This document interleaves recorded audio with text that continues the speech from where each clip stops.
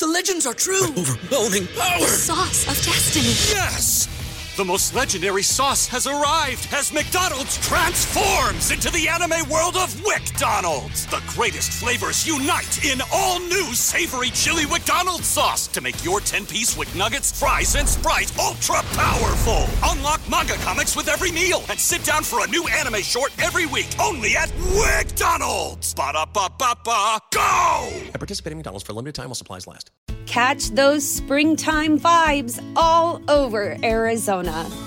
Break out of the winter blues by hitting the water at one of our lake and river parks. Take a hike among the wildflowers. Just make sure to stay on the trails and leave the flowers for the bees. Discover Arizona's best-kept secret and visit azstateparks.com/amazing to start your springtime adventure. You're listening to Tom and Bock on 93.7 The Ticket and theticketfm.com.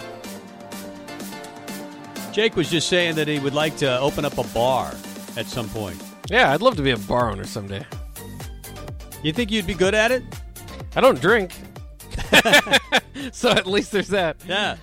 So that would never be a problem in that department. Yeah. And I think you would be a great bartender, the guy that you could tell your stories to. Yeah. Like one of those small bars. Like, it seats 20, 25, something like that. Yeah. And everybody knows your name Just instantly. come talk to me. Just come talk to me. And pay me money for the beer. I think it would work swimmingly. I mean, the bar business is pretty tough, right? Yeah, there's a lot of them opening and shutting down, but thankfully we've got a new one coming up here. So that's right. We are going to be at the Upside Bar Lounge, Bar and Lounge at 27th and Pine Lake for their lunch party. Going to be there tomorrow night, 5 to 7, free food, lots of giveaways, and lots of Husker basketball players. C.J. Wilcher will be there. Kobe Webster will be there, both from 6 to 7. Derek Walker, Damian Daniels, McCole Caton, maybe Evan Bland of the Omaha World-Herald. We could get him to show up. That'd be great. Come on by. Hey, guys. Hey, how are you? Yeah. I'm doing well. It's funny you talk about like bars and food and things. That was something I knew I couldn't do at a young age, not because of anything related to talent, but because nobody wants to eat something from Chef Bland. It's just not not the way you want to go. So I knew that was out of my career choices early on. Yeah, well, so you became a writer. Well, you got to do something, right? No, Evan Bland of the Omaha World-Herald. He does it very well for the Omaha World-Herald. Writes about Nebraska football, recruiting, and baseball. Baseball recruiting, man, every time I read one of your articles, it feels like about Nebraska baseball. They're signing somebody new. Get a commitment from Bradley Freezer from Wyoming. What are they getting there? Yeah, he highly rated kid, right-hander out of Wyoming. The thing that stood out to me about him was the command that he showed in high school. Like sometimes you can't, put a ton of stock into some of the numbers that these guys have. You don't know the level of competition, things like that. But his numbers struck me as similar to what we saw from Spencer Schwellenbach coming out of high school, where it was just a ridiculous number of strikeouts, very low walk total. And so, again, and I'm not saying he's going to be Spencer Schwellenbach or whatever, but a guy who has that level of command does translate really well to the college game. And so he was a guy who, visited for the Michigan game, I believe it was, Michigan football game, committed that weekend, and they're quietly doing some work behind the scenes.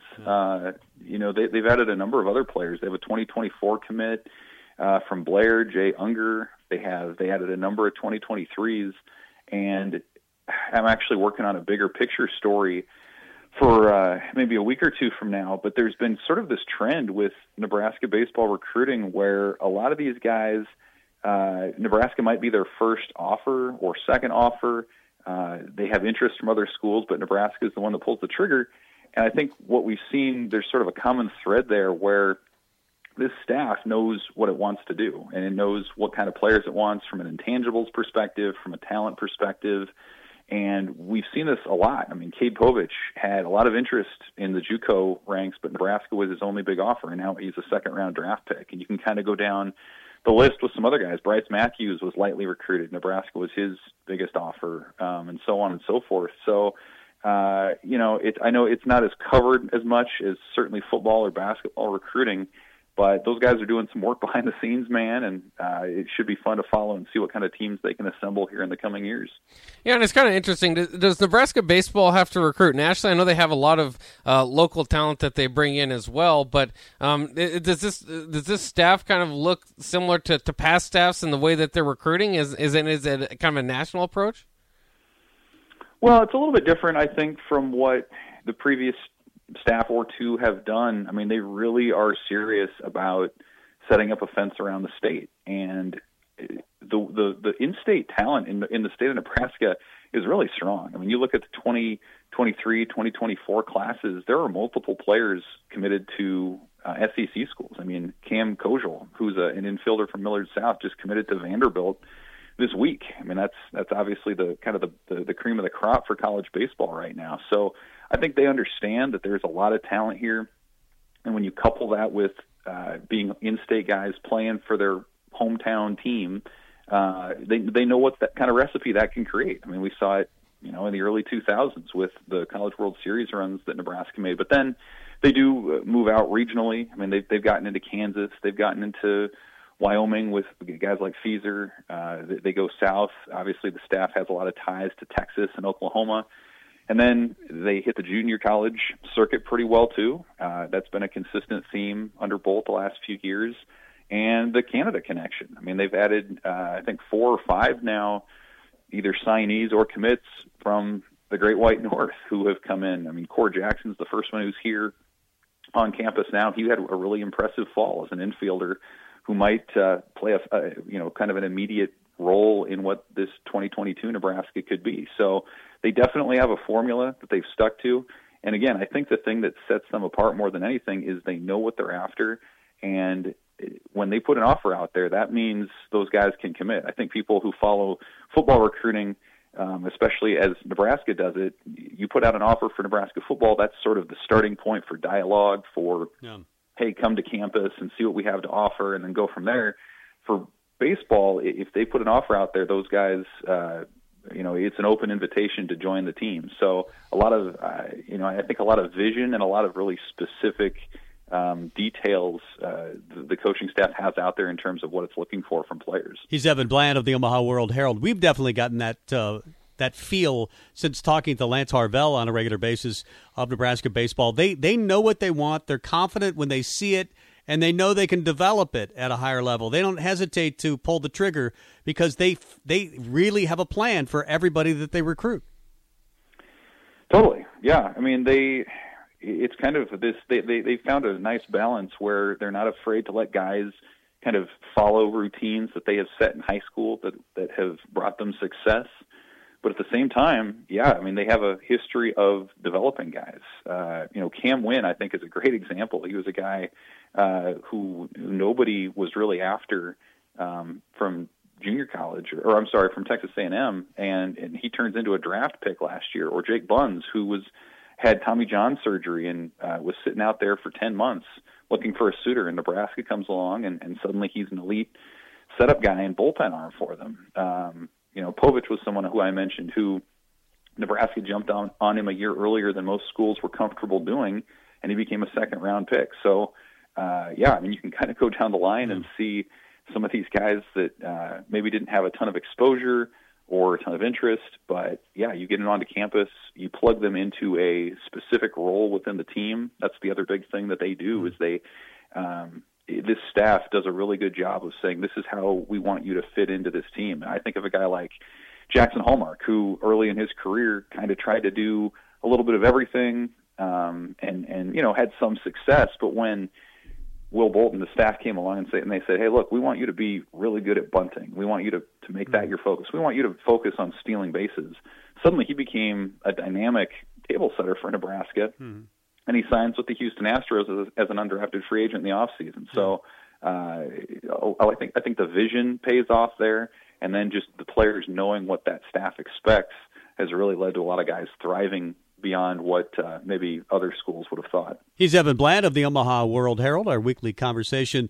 I don't know about you, but we've been having a lot of state-of-the-program type conversations on the radio, and the text line has certainly chimed in. I'm sure you've gotten feedback, but it does feel like now you start looking back, and I don't think it's over. I think Nebraska obviously has a lot of room to do some good things this season.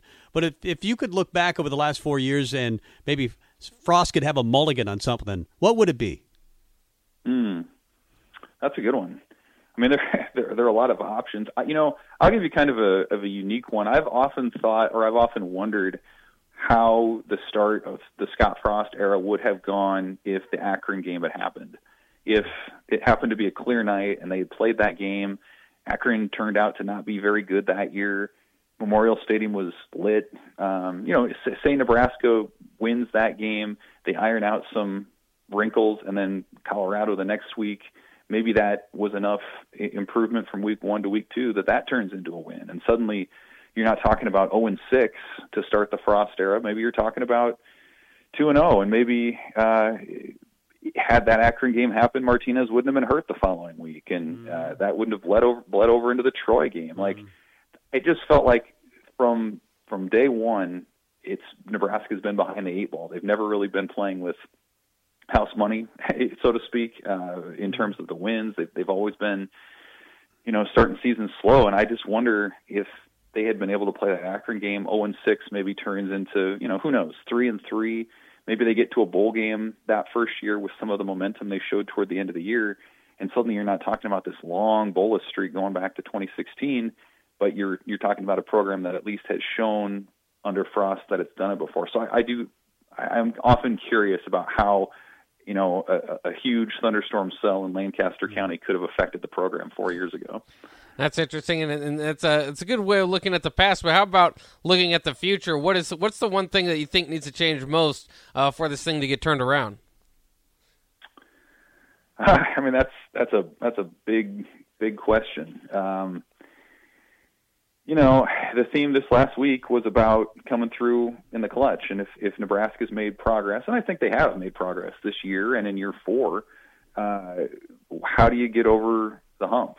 I mean, what is it that's holding Nebraska back? Is it the personnel? Is it the play calling? Is it something else? Like, that's something this staff continues to work through. That's obviously a point of debate among all of us, trying to kind of figure it out. I think, I think you guys were maybe talking about it, maybe the more frustrating things under these last 4 years under Frost. And to me, it's just, can they get out of this cycle of beating themselves? And I think what's frustrating is the things that were issues 4 years ago are still the issues. It's the untimely turnovers on offense, especially from, Adrian Martinez, who's been the quarterback for a long time. It's been penalties. It's been special teams, which were bad in 2018, and they're still bad in 2021. And so it's frustrating because it's the same sort of issues, and it's hard to keep talking about. It's hard to keep writing about when it's the same stuff over and over.